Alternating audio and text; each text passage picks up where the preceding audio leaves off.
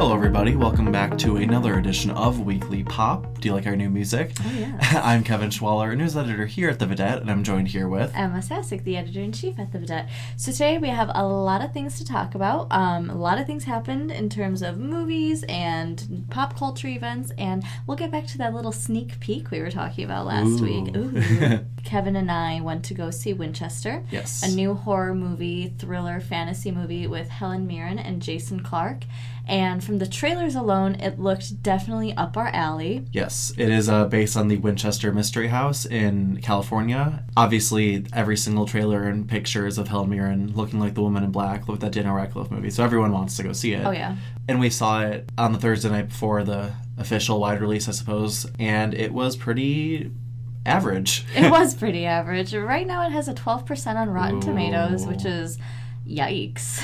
Yeah. I mean, I kind of enjoyed it.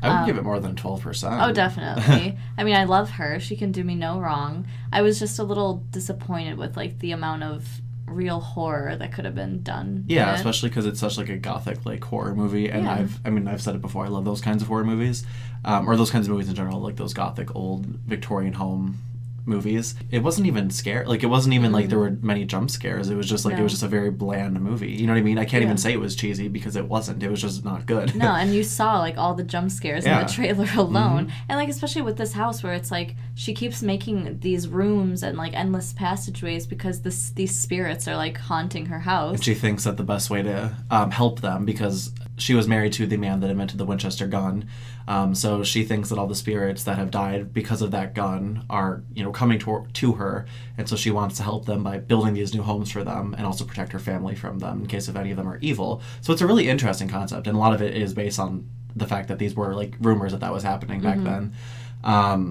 and it just fell flat on its face. It really did. 13 nails will keep away the spirit. 0 nails will keep everyone away from this movie.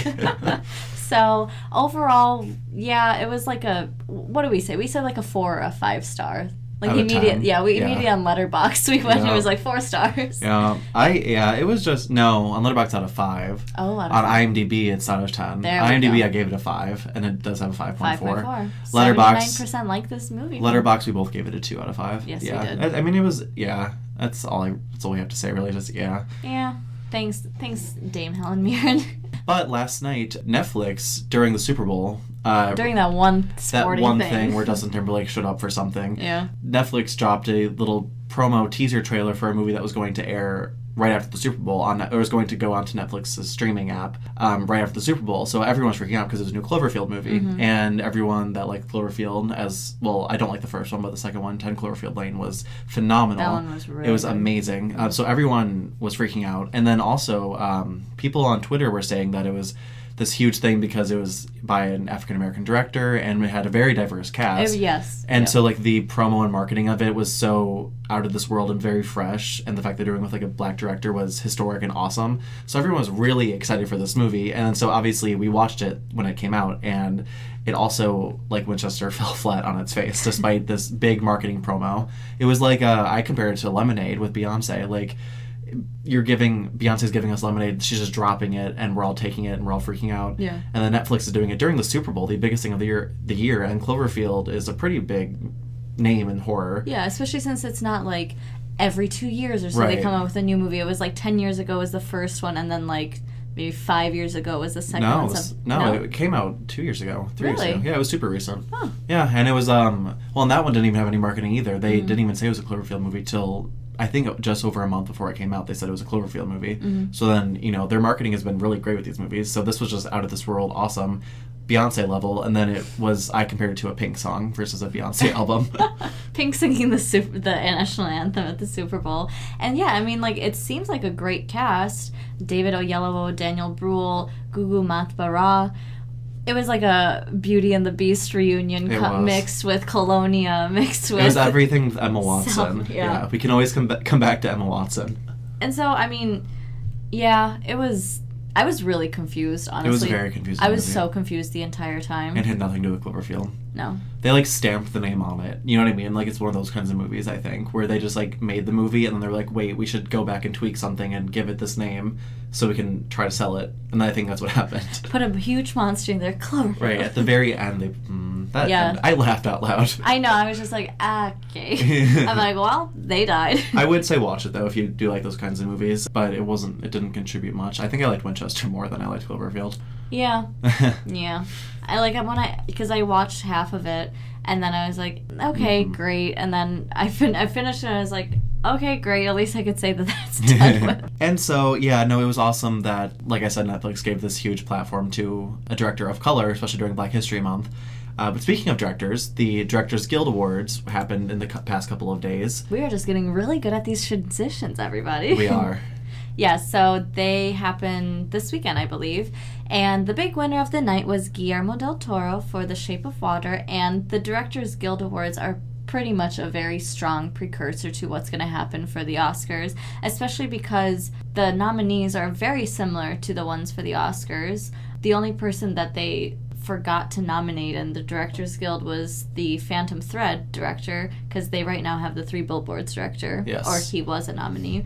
Greta Gerwig and Jordan Peele were recognized and nominated, and Jordan Peele actually ended up winning for First Time Feature Film for Get Out, so I don't know, it's a little competition. I think there is some competition. I like it, because I'm really rooting for the directors category this year. Yeah. Honestly, any of them could win, I'd be fine with it. But I would definitely like to see Jordan Peele or Greta Gerwig specifically, obviously. But also, Jean-Marc Vallée won for Big Little Lies for miniseries or TV movie. So yet again, Big Little Lies is still racking in awards despite TV season being over. And then Veep won for comedy series too. So it's just our faves all around here winning everything possible. So our big plan this weekend is, as every weekend in February for the past, well, I guess last year, is to see the new 50 Shades movie. Yes. 50 Shades Freed comes out this weekend for Valentine's weekend, so catch Emma and I there. Yes, with last year when we went, we were like the only two people not screaming when like Christian Grey would take his shirt off. There were just like all these women there like, oh my god! But this year we'll change it up. We won't be the loudest screamers in the room. And then a little bit more news on our little special project. So we did said project last week. And that's all we're going to talk about for this week. The project happened. Are we gonna do a little hint for this week? I mean, all you tweeted was that this person is nominated for an Academy Award. Yes. So we'll just keep it at that. Yes. So that's all you need to know. That's all that's really important here. And then, again, we'll bring this up every week for the next several weeks. Yes, so we'll do it. Get used to it. We'll do a new hint next week. And we only have, 4 weeks left of this? Yeah, if not left. Yeah. Yeah. You'll have fun with it regardless. We'll make you. Well, that's it for this week's Weekly Pop. I am Emma Sasek. And I'm Kevin Schwaller. And we'll see you here next week.